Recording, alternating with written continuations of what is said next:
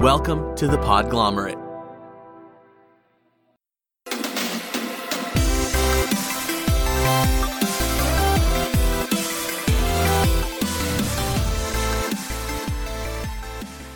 Hello and welcome to Plus 7 Intelligence, the show about how games impact people. My name is Chess. This episode, we are continuing our series on games and mental health. Today we are shifting gears a bit. Many of my guests have talked about the therapeutic effects of role-playing games like Dungeons and Dragons. And I think it's worth diving into because it's an area of games that is relatively advanced in terms of being accepted as a treatment for mental health. And this is a big step from role-playing games being ridiculed or downright literally demonized. For anyone not familiar, in the 80s, there were news reports and books being written about how Dungeons and Dragons was drawing kids into Satanism. It sounds ludicrous, but they even made a Tom Hanks movie about it. And this phenomenon was known as the Satanic Panic. There were plenty of parents who pulled their kids out of D&D groups as a result. But now, in a stunning reversal, many parents are now turning to D&D to help their kids learn social and emotional skills. Listen to how the founders of Game to Grow make it happen. This episode is brought to you by Discord. Discord is an all-in-one voice and text chat platform designed for gamers, and is free to use on your desktop, phone, or tablet. Use it to co-op with friends or to discover new communities of gamers to play with. Get started with Discord by checking out the Plus 7 Intelligence Discord server, the place to discuss how games impact people. Just go to discord.gg/plus7. Roll for initiative because the interview starts now.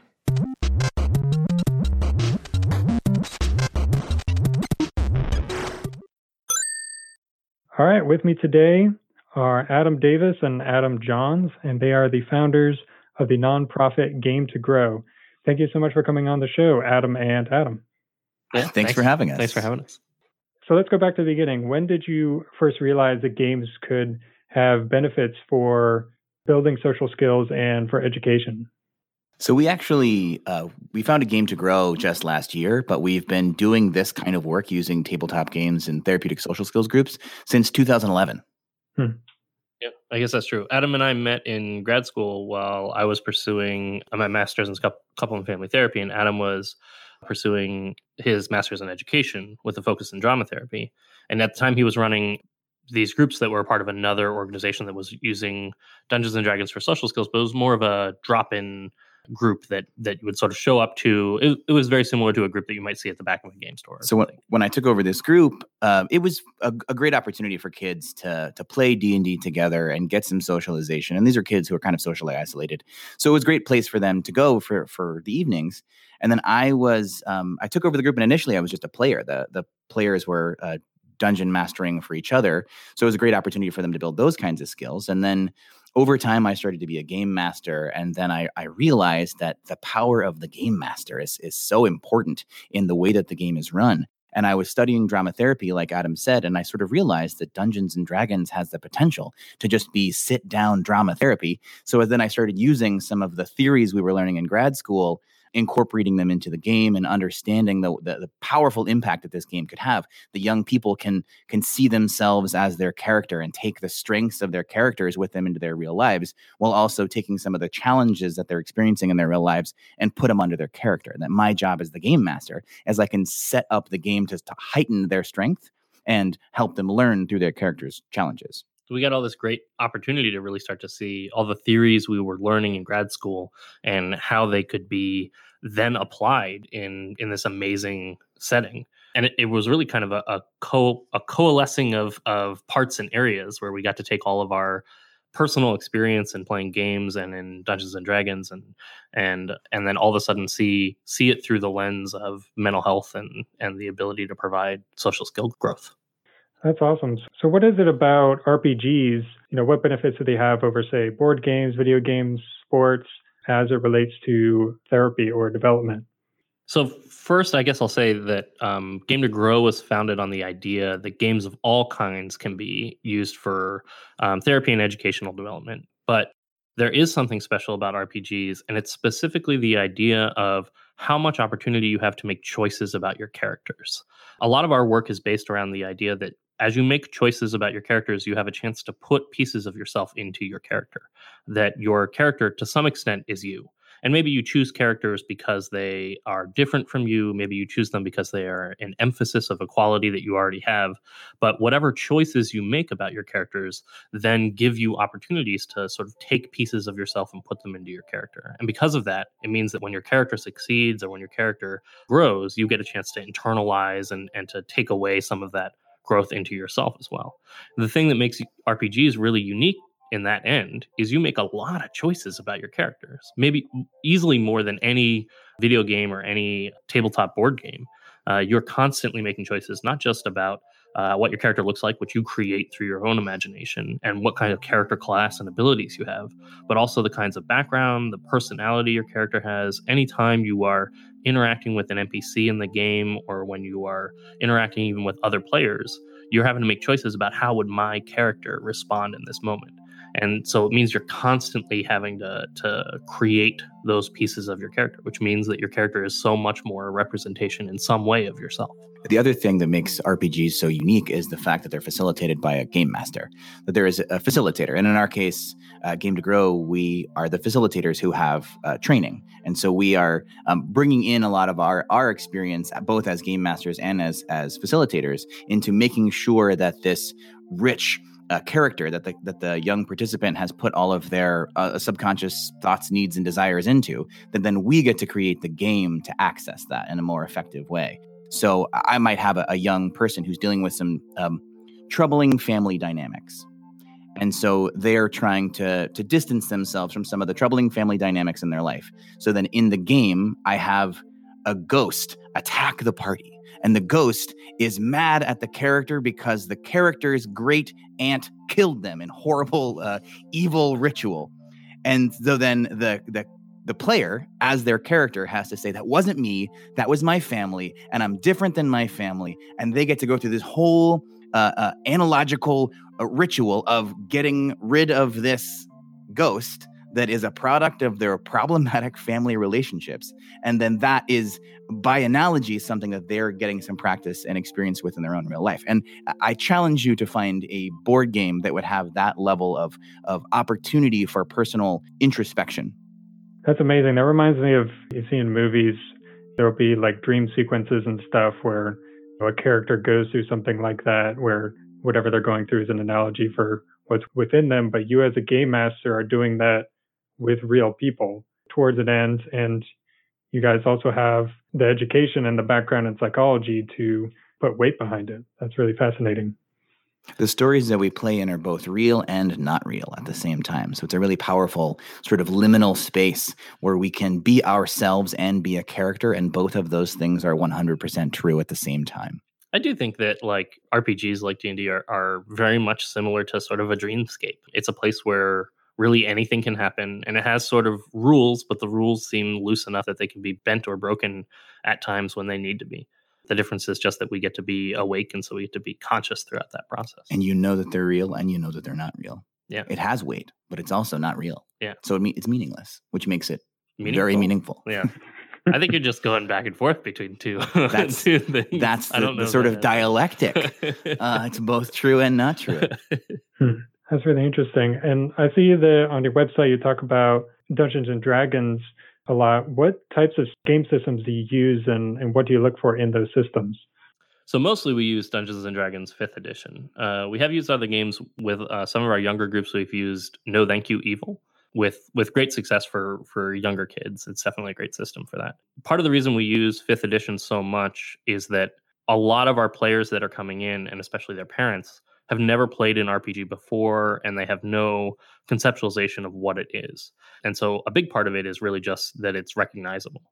And so when we tell parents, hey, we're running it's a group where your kids can come in, they get to be social. We use Dungeons and Dragons, and when we say, are you familiar with Dungeons and Dragons? They usually will say, well, I've heard of it, but I don't know anything about it. So that little extra piece of having heard of that system or being at least a little bit familiar with it gives them some starting place. Whereas saying something like, we're going to use, what's a good example of 13th Age. We're going to use 13th Age.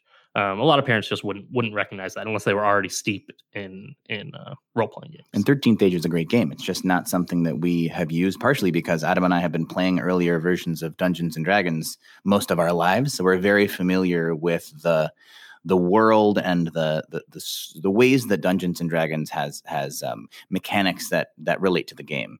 There are lots of other games we have played that have fantastic utility. We played a lot of board games in some groups last summer that had other fantastic outcomes for teaching specific skills or harnessing certain skills. But Dungeons and Dragons has a nice mix. 5th edition specifically has a nice mix of story and of crunch. So we have 37 kids in our groups right now, 5 groups all over the greater Seattle area, and we have a age range of 9 to 20. And Dungeons and Dragons 5th edition can serve that whole range. There's a 9-year-old we can play Dungeons and Dragons with and ignore some of the rules that don't matter, and they'll still have a great time getting all the benefits of playing a role-playing game where we can ignore some of the skills if they're not important, or some of the ability checks if they're not important. Whereas a 20-year-old player that I have really loves getting into the errata and going online and researching it, and then coming in and talking about specifics of the physics involved and advocating for what he or she wants out of the game based on physics research that they have done, and then they're compelling their fellow players to agree with them over the dungeon master based on the physics that they've researched, that they care about so much. So there's a lot of access points that are the 5th edition just really handles so well. I will say there's a few other things that I tend to steal from some other role-playing games. Dungeon World has a great system that's about relationships and the way you form relationships around other players. And that I found to be incredibly useful, especially for getting a group of players who've never played before together. And we can establish some early relationships between their characters right off the bat, as well as other systems for tokens and occasionally other die rolls or other mechanics around things like underwater battle or things like that. We'll steal. We will quote unquote borrow from other systems where they have something that's really great or where they have something that's really useful in the moment. There's a story game called Microscope that we've used a fair amount for creating character backstories. When some people are sick and they're not able to come to groups, and we occasionally will get stuck in a situation where we have one player and one game master, and it's kind of hard to have a D&D game that continues the plot while 3 characters are not there. So we have occasionally gone into backstory mode or side mission mode, and Microscope has been a game we used a lot for creating character backstories. It's really nice. Structurally, it's got sort of a workflow for making large swaths of story, and that's been a fantastic one we've used. We've also stolen entire concepts. The game The Strange is a game all about going into portals, and then when they go through portals, you translate into a version of yourself from that dimension. And so I stole that entire concept for a very long plot line. And I did that entirely so that I could, on May the 4th of last year, have them go into the Star Wars universe. Just for a little bit. I made my whole plot line around traveling into portals because I wanted to have the players go into the Star Wars universe. Yeah, that sounds like something I would do. Yeah, it was fantastic. They went into the portal, and then I sort of described that they were in a room full of metal, which was very strange. And you look out the window and you see the night sky, which is weird because the night sky shouldn't be out of a horizontal window. And then they walked over there and saw nothing but the night sky. And then they looked down at themselves, and one of them is wearing like a robe, and he has a sort of a metal cylinder on his belt. And the other one is transformed entirely from a gnome into like a small furry creature. And was he an Ewok? He was an Ewok. And then it dawned on them. And then he was like, I inspect the cylinder. And I was like, you notice there's a button on the side of it. And then I had my phone queued up for the lightsaber sound. When he's like, I push the button. The look of like, oh my God, we're in Star Wars. It's fantastic. Wow, that's amazing. Yeah, and you mentioned you have a lot of new players. I was going to ask how much experience with the game affects kind of the therapeutic environment, whether too much or too little experience can get in the way. We tend to actually prefer new players for the most part. We don't make that a restriction for joining the group, of course, but we find that the new players are more open to seeing the way that we play the game. And we do play it differently than if you were to go to a game store or if you're, playing at your friend's house. There's different goals and there's different aims. And we do a lot of stuff in our game where we will bend or ignore rules at times where we think it's an opportunity for a player to experience some growth or experience some challenge that they need to overcome. A great example of that is roles for social deception or for persuasion, things like that, where we will make the character role play it out often instead of rolling. And sometimes we'll do a combination of the two, but it's often at times a process of figuring out where their challenge level is and making them step up to that challenge. We also, our game is largely focused on story. We'll go several weeks without any combats for some of our groups.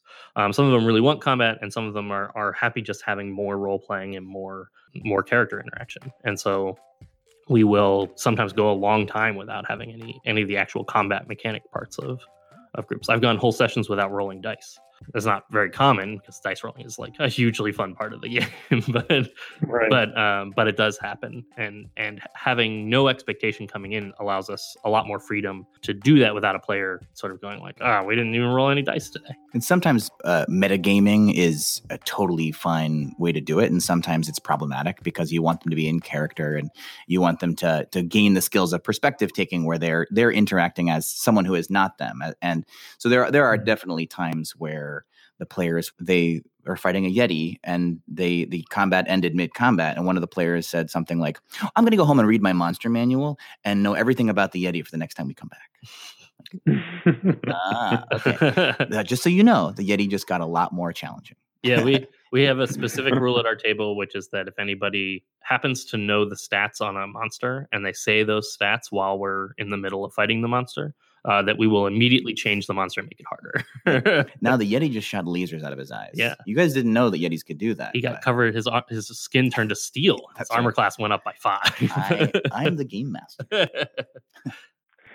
Yeah. But we do occasionally get in some very experienced players, and the great thing about that is that they do get an opportunity to make up their own character. All of our new players come in with pre-made characters, which we provide them so they can play day one. They're on it. They're in the game. They're playing a character. But the advantage to an experienced player is they get to really dig in and figure out what kind of race they want to play and what kind of class they want to play, and we can challenge them to push on their personality a little bit more, or make characters that are flawed, which are things that new players don't necessarily always realize is an important part of the game, is having very prominent and flaws that come up often throughout the game. Makes your character a far more interesting character to play. You talk about how you're kind of crafting a narrative to basically focus on an individual person and the kind of growth you want to see in them or issues you see in them. How do you balance having multiple different people at the table at different places and with different stories? How do you individually craft to, multiple people at the same time? That's a great question. It's not easy. It's not easy. So we try to have a mixed model. So we have participants with different sort of life experiences and different needs at a table, because we think that sort of multiplicity of perspectives and voices is important and therapeutic for everyone. There are some challenges if everyone at our table was struggling with ADHD. So there is some great modeling that can happen when we have a mixed group.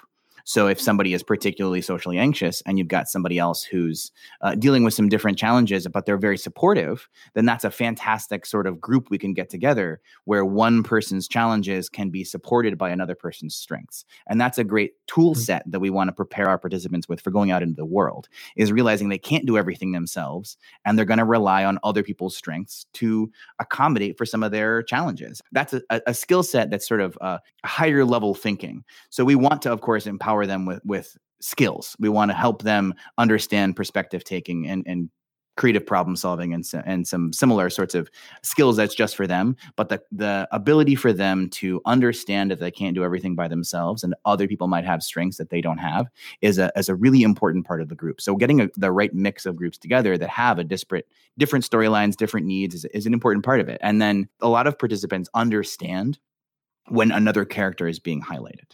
So I have, a group where one particular player is the chosen one who needs to put the magic sword pieces together to fight back an ancient evil. And the rest of the group understands sort of subconsciously even that is to support this young participant's feeling of belonging, that they struggle sometimes understanding where they fit in. And so in this particular game, they are essential. And the rest of the group is going to have to defend that person and really work together, where initially that young participant has been ostracized or excluded from school and from the community. In this storyline, they're essential. They're important. And the rest of the group understands that and can work together to meet that other player's needs, because everybody has a space at the table. I'll also say we see, because our groups are specifically oriented at building and helping with social skills, we do see a fair amount of crossover between very similar challenges again and again through our participants. So we often will see a lot of participants that have trouble with focusing, or that have trouble with impulse control, or that are somewhere on the autism spectrum challenges for relating to other people or having empathy. All of those give us an opportunity we craft some in-game scenarios, and those sometimes can translate from one group to another group with some minor variations or some minor adjustments to it.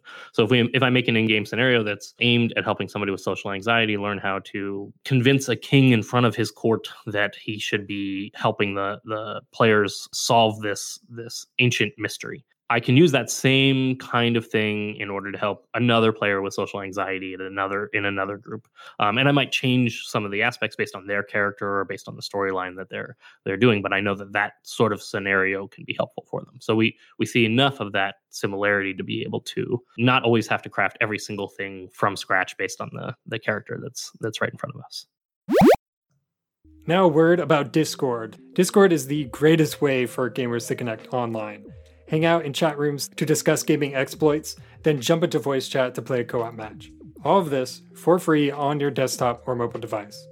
Here are some ways that I use Discord just this week. One of my favorite games has a dev kit available for anyone to make mods.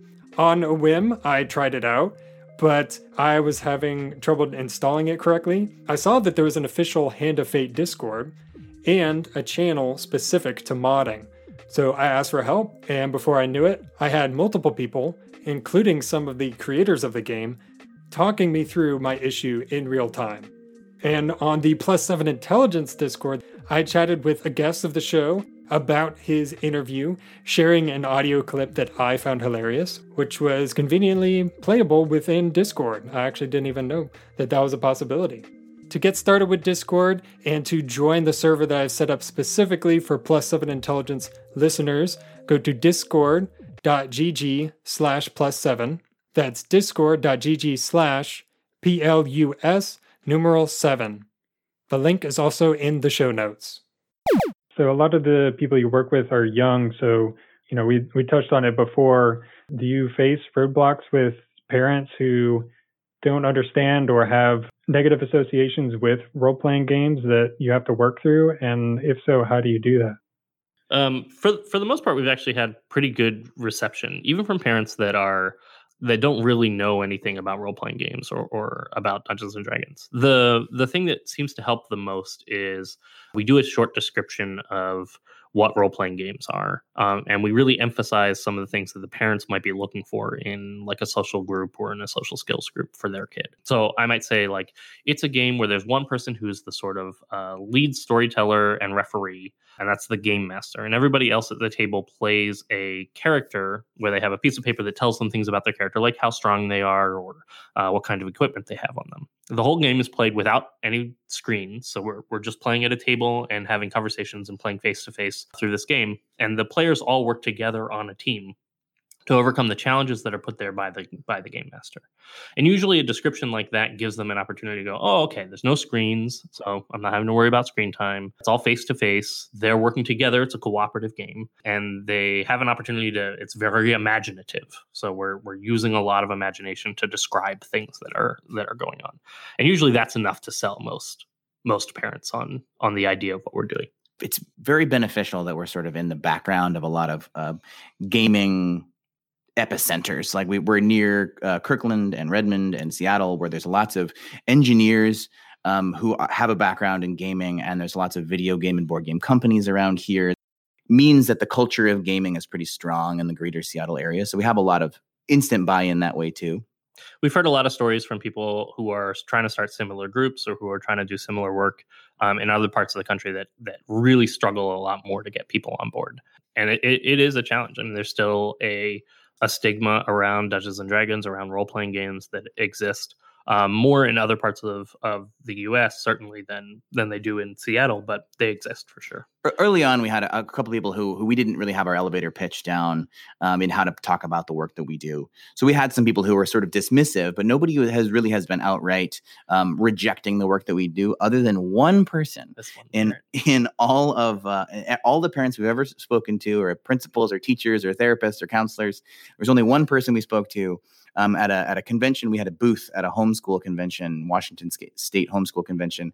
And there was one parent who had come over to us and said, well, she knew somebody in the 80s who had a daughter who was, lured into a satanic cult through Dungeons and Dragons. And sometimes that's just the way that evil works. And then she said, no offense, but I don't know you from Adam. And at the time, Adam and I were both wearing name tags that said Adam. My name is Adam on them. So the two of us just pointed to our name tags. She said, "Oh, you know what I mean." That's the only circumstance we've ever had where any of the sort of legacy of the 80s or any of the sort of problematic history of role-playing games has ever really come up for us. Yeah, that's really encouraging. I feel like in a lot of the people I talked to for the show, that's kind of the case, that there's a lot of worry about backlash against games of all sorts, but the actual existing backlash is kind of fading away. But what about in the professional world? You've taught a master's level workshop on using RPGs in clinical practice. Can you talk about that and about how your work has been accepted in the therapy space? Yeah, I guess first I'll just say that as we've approached and talked to other therapists and educators about the work that we do, almost universally the reaction has been like, oh my gosh, that's amazing. That's an awesome idea. And why hasn't this been happening sooner? Right. Why hasn't this been around sooner? And most of the time it's just that they had never thought of that. Whatever exposure they have to Dungeons and Dragons or to games, they immediately can see the value in making that an appeal for especially a teenage or young adult audience, for something that they can feel engaged in and also find benefit in. A lot of the participants in our groups have been seeing therapists for a very long time and have sort of plateaued. And especially with the amount of services that are available to middle and high school students for social skill building sort of drops off. So we're really providing a service that's very needed. So a lot of therapists hear about what we're doing and they say, oh, thank God I can send my client to you. I can send my client. My client desperately needs some services and they need a place they can go belong. Right now, they're so technologically immersed and socially isolated that they're not interacting with other people. So the idea that a young person can go to a social skills group and enjoy it is something that is like wonderful news for so many therapists, that's the way that we can frame our group to parents and therapists in a way that they can see their client or their kid or their student wanting to hang out with other kids. They're excited about going to a socially supportive group where they're having face-to-face time, both supporting and struggling, interacting with other people. That's a godsend. There's so many parents that we talk to we are the answer to their prayers. On the other side, as far as the workshop goes, our workshop that we ran was 6 hours long with a sort of short lunch break in the middle of it. And through that workshop, what we did, it was a workshop for master's level students who were students of Antioch University, which is our alma mater. That's where we got our master's degrees from. We basically led them through, here's how our model looks, here's why role-playing games can be good for you, and then facilitated really well why they can really help and foster tremendous growth in clients, especially oriented around social skill development. At the end of the workshop, the pretty much unanimous response from all of them was, we need a lot more workshops to know how to do this, which I think is true. As we've talked to more and more people, it's not enough to be a good therapist. It's not enough to be a good game master. You have to have skills in both areas that you can really combine and that you can lean on to be able to come in and be able to combine these two worlds. You can't just come in as a therapist who says, I think role-playing games are interesting, but I've never played them before. You have to really build up some of your own personal experience to be able to facilitate a group like this. And we've done 2 workshops at Antioch, those full day workshops. And then we also did a presentation for the North American Drama Therapy Association. And it was amazing because we've talked now at something like 20 gaming and geek conventions. And there, everybody understands Dungeons and Dragons. So we don't have to do a lot of explaining what Dungeons and Dragons is. And when we presented at the North American Drama Therapy Association, I remember it was our first time talking to academics. And we sort of brushed over the part where we talk about what role-playing games are. And at the very end, I remember somebody raised their hand and was like, so how do you win? Yeah. How do you win this game? Like, oh man, I forgot that you have never played role-playing before. So that was a wake-up call. So the next time we did these workshops for therapists, we really had to break it down because a lot of therapists understand some of the sort of basic principles around it, that it's in person. And even that is something that a lot of therapists and parents still need a clarification around. This is not a video game. So there's it's also sort of brilliant that we get the opportunity to lay the foundation for what a role-playing game is also, because our model is based on the story elements. So if they came in with an understanding of Dungeons and Dragons based on pop culture or based on their own experience, it might be something that's a lot more focused on combat or on the violent aspects of it that we might have to do a lot more coaching around or sensitivity around making sure that a therapist understands the combat in the game, the violence in the game, and understands how that plays into the landscape of the experience without having to sort of dance around the worries around that. Right. What do you think about for people who aren't in a therapeutic game session? Do you think there are benefits for people to play role-playing games in their daily lives? Absolutely. Actually, we gave a whole talk at PAX South a few years ago about this very concept. But ultimately, I think that playing role-playing games has tremendous benefit. Pretty much any group that you attend has the opportunity to provide you with some great benefits, even if it's not being aimed or facilitated in a therapeutic way. At the talk at PAX South, we talked about how it provides opportunities for perspective taking, for frustration tolerance, creative problem solving, and collaboration skills. And all of those are just sort of built into just about any role-playing game experience, regardless of the system, regardless of the almost regardless of the group. Obviously, it helps to have a really good dungeon master and a really like supportive and safe feeling group to be a part of. But you still get the opportunity for all of those benefits. Our groups have therapeutic game masters who are doing a lot of what we call narrative transference, which is really connecting the participant to their character and to the story elements, the plot, and so on. But that doesn't have to happen for you to get the benefits of a role-playing game. As Adam said, just by sitting down, you're going to have to think about your choices and do some evaluations about what you want. So you're going to have to do some values clarification no matter what you do. You're going to have, when you sit down, you have to think about, well, my character rolled really low on their nature roll. I know that plant is XYZ, but my character doesn't. And I have to work on my perspective taking in this and act from my character and not from me, which is a skill set that you can totally take when you are stuck in traffic. Yeah. And that person is going really slow. Why are they going so slow? I hate them. They don't know that I'm late to work, but I hate them for the fact that they're slowing me down. So the perspective taking that you get from a game like this is really helpful when you go and you interact with your daily life, and it helps you understand that people have different thoughts and feelings and experiences and wisdom that you have, and that right there is a way to help them interact with their coworkers better, with their colleagues, with their fellow students much better. Frustration tolerance is something that's built into the game because you're rolling dice.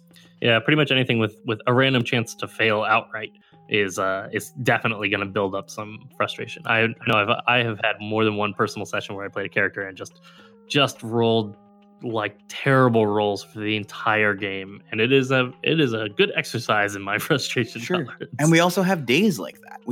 Everybody has a day where they do the same thing they've done a million times before. And, you open the door and you hit yourself in the face with it. Sometimes it just happens. Sometimes we have those days. I guess I rolled a 1 on my door opening check. And it's that ability to say, sometimes we mess up doing things we've done a million times before. And that's just life. That's just the way that we have to walk through the world, is understanding that we're not going to do everything right every time. Occasionally we'll roll a 20, and that is awesome. I opened that door and it didn't damage me in any way. It's the best door opening. And I didn't hurt anybody else. You opened the door and you won $1 million opening the right? door. The person on the other side of that door was the Reader's Digest guy. Is that what it is? Yeah. That's the natural 20. Yeah, Publishers Publishers Clearinghouse. Clearinghouse. Reader's Digest. The Reader's Digest there is a subscription. That's the one, actually. All right. Well, man, I'd love to hear about all this. It's so many great stories, and it so fills me with a lot of hope that there's so many people who are finding value in this, and that it's helping people, and not just helping the people who come to play the game, but it sounds like it's serving, a functional role of filling a need that exists in the therapy space. Absolutely. Actually, a big part of our sort of end goal mission of Game to Grow is we want to change the way that people game and view gaming.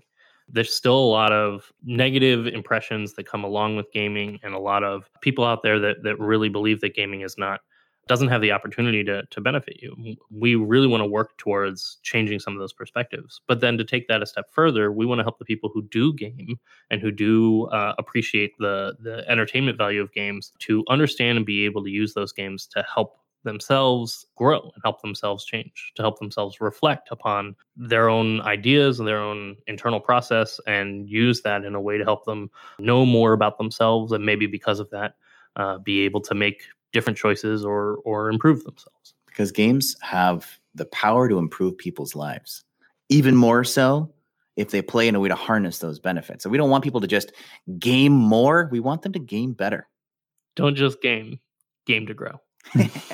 That was from our. That was good. That was from. We had a donor video when we founded Game to Grow. We had a generosity campaign done through Indiegogo, and that was our tagline. Don't just game. Don't just game to grow. Mm-hmm. Yeah. That's great. And what you just said is very similar to why this show exists and why I talk to the people I do. Really grateful you guys came on the show to talk about it. So where can people find you online and get in contact with you if they're interested in what you do, or find you on social media? We have Twitter, Facebook, and Instagram. All of those are Game to Grow, T-O Grow, Game T-O Grow, not the number 2. And our website has a whole lot of appearances. We've been on podcasts and panels we've done. As I mentioned earlier, we've talked at a whole lot of PAXs since 2015. We recorded most of them on our website, so check that out. We talk a lot more about the benefits of role-playing games. We tell a lot more stories from our experience as therapeutic game masters, and those are a great resource if you're looking to learn more about what we do. We also have a newsletter you can sign up for, where we will be having some training opportunities. We'll be doing some webinar-based trainings and maybe some in-person trainings here in the Seattle area. So the best way to find out about that is to join our newsletter at gametogrow.org/newsletter. Because we're a nonprofit, we're also on Amazon Smile. If you're not familiar with Amazon Smile, it is a thing that everybody should be using, which is that if you make purchases through smile.amazon.com, Amazon will make a donation based on the amount that you spend to a nonprofit of your choice. So you can select Game to Grow on smile.amazon.com, and you can, with every purchase on Amazon that doesn't cost you any more than it would have otherwise, you make a small donation to Game to Grow. And those donations go a long way for us to be able to continue to expand, to reach other people, and develop materials that help other therapists and other educators learn how to do what we're doing. You can also get on Humble Bundle. Oh yeah, we're on Humble Bundle too. If you're purchasing things through Humble Bundle, we're a charity you can support through Humble Bundle as well. We're everywhere if you look for us. GameToGrow.org. look under every rock. Under every rock. That's our goal. Right. All right, awesome. So thank you so much for coming on the show. Yeah, thank you for having us, Jess. It was really great. We really appreciate it.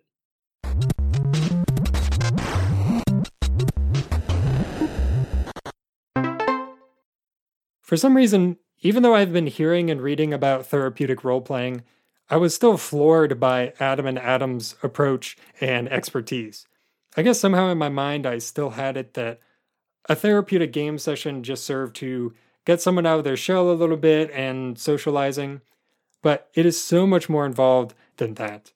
The idea of creating a world and storylines that are tuned to meet people where they are and then push them forward, I was just so impressed at the care and attention that they take.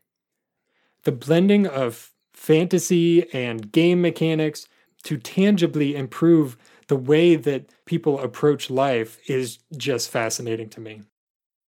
A word from a sponsor before we close out. I want to tell you about another show that seems like it was written for me. You see, I had a true crime podcast addiction for a while, and I couldn't get enough of a gripping story full of twists and turns, but I realized I needed something more lighthearted to balance out dark themes. Enter the podcast, This Sounds Serious. It's a comedy podcast that tells a fictional murder story through the style of a true crime podcast. It involves twins, cults, and my homeland of Central Florida. Take a listen. This season on This Sounds Serious. 911, what's your emergency? It's my brother. I think he's dead. It was, quite possibly, the most confusing case I've ever been a part of. Well, I guess I do have some splaining to do, because I did get my tips frosted. We were way ahead of the boy band thing. He joined a f***ing cult. You are going to meet face-to-face with a murderer. Plus, it's Florida. Everyone's a criminal there. It's like America's Australia. Would you want to comb a mini horse? Now, can you imagine trying to do the weather without saying thunder? It looked like he was French kissing the waterbed. Twins. Identical twins. This Sounds Serious launches May 1st. Download it on CastBox or wherever you get your podcasts. There was a guy in my cult. He was like, hey, everybody, I think we should kill ourselves. And we were all like, yeah, okay, Todd, you go first. That's it for this week's Intelligence Boost. Next episode is the final entry in this series on games and mental health, where I'll be speaking with Dr. Steve Kuniak about how games have helped him with hardship and anxiety, and how he has turned that experience around to help others. And there's another surprise in the feed this week, so be on the lookout for that. Subscribe so you don't miss either of those. And let me know your thoughts in the Plus7 Intelligence Discord at discord.gg/plus7. Thanks for listening. I'll see you in 7.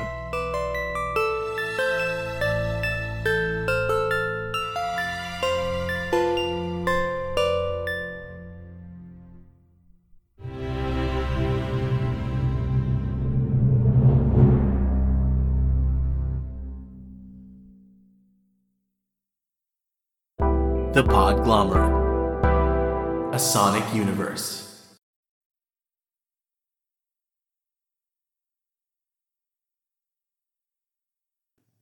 Music for this episode provided by the ever-elusive and mysterious Breakmaster Cylinder.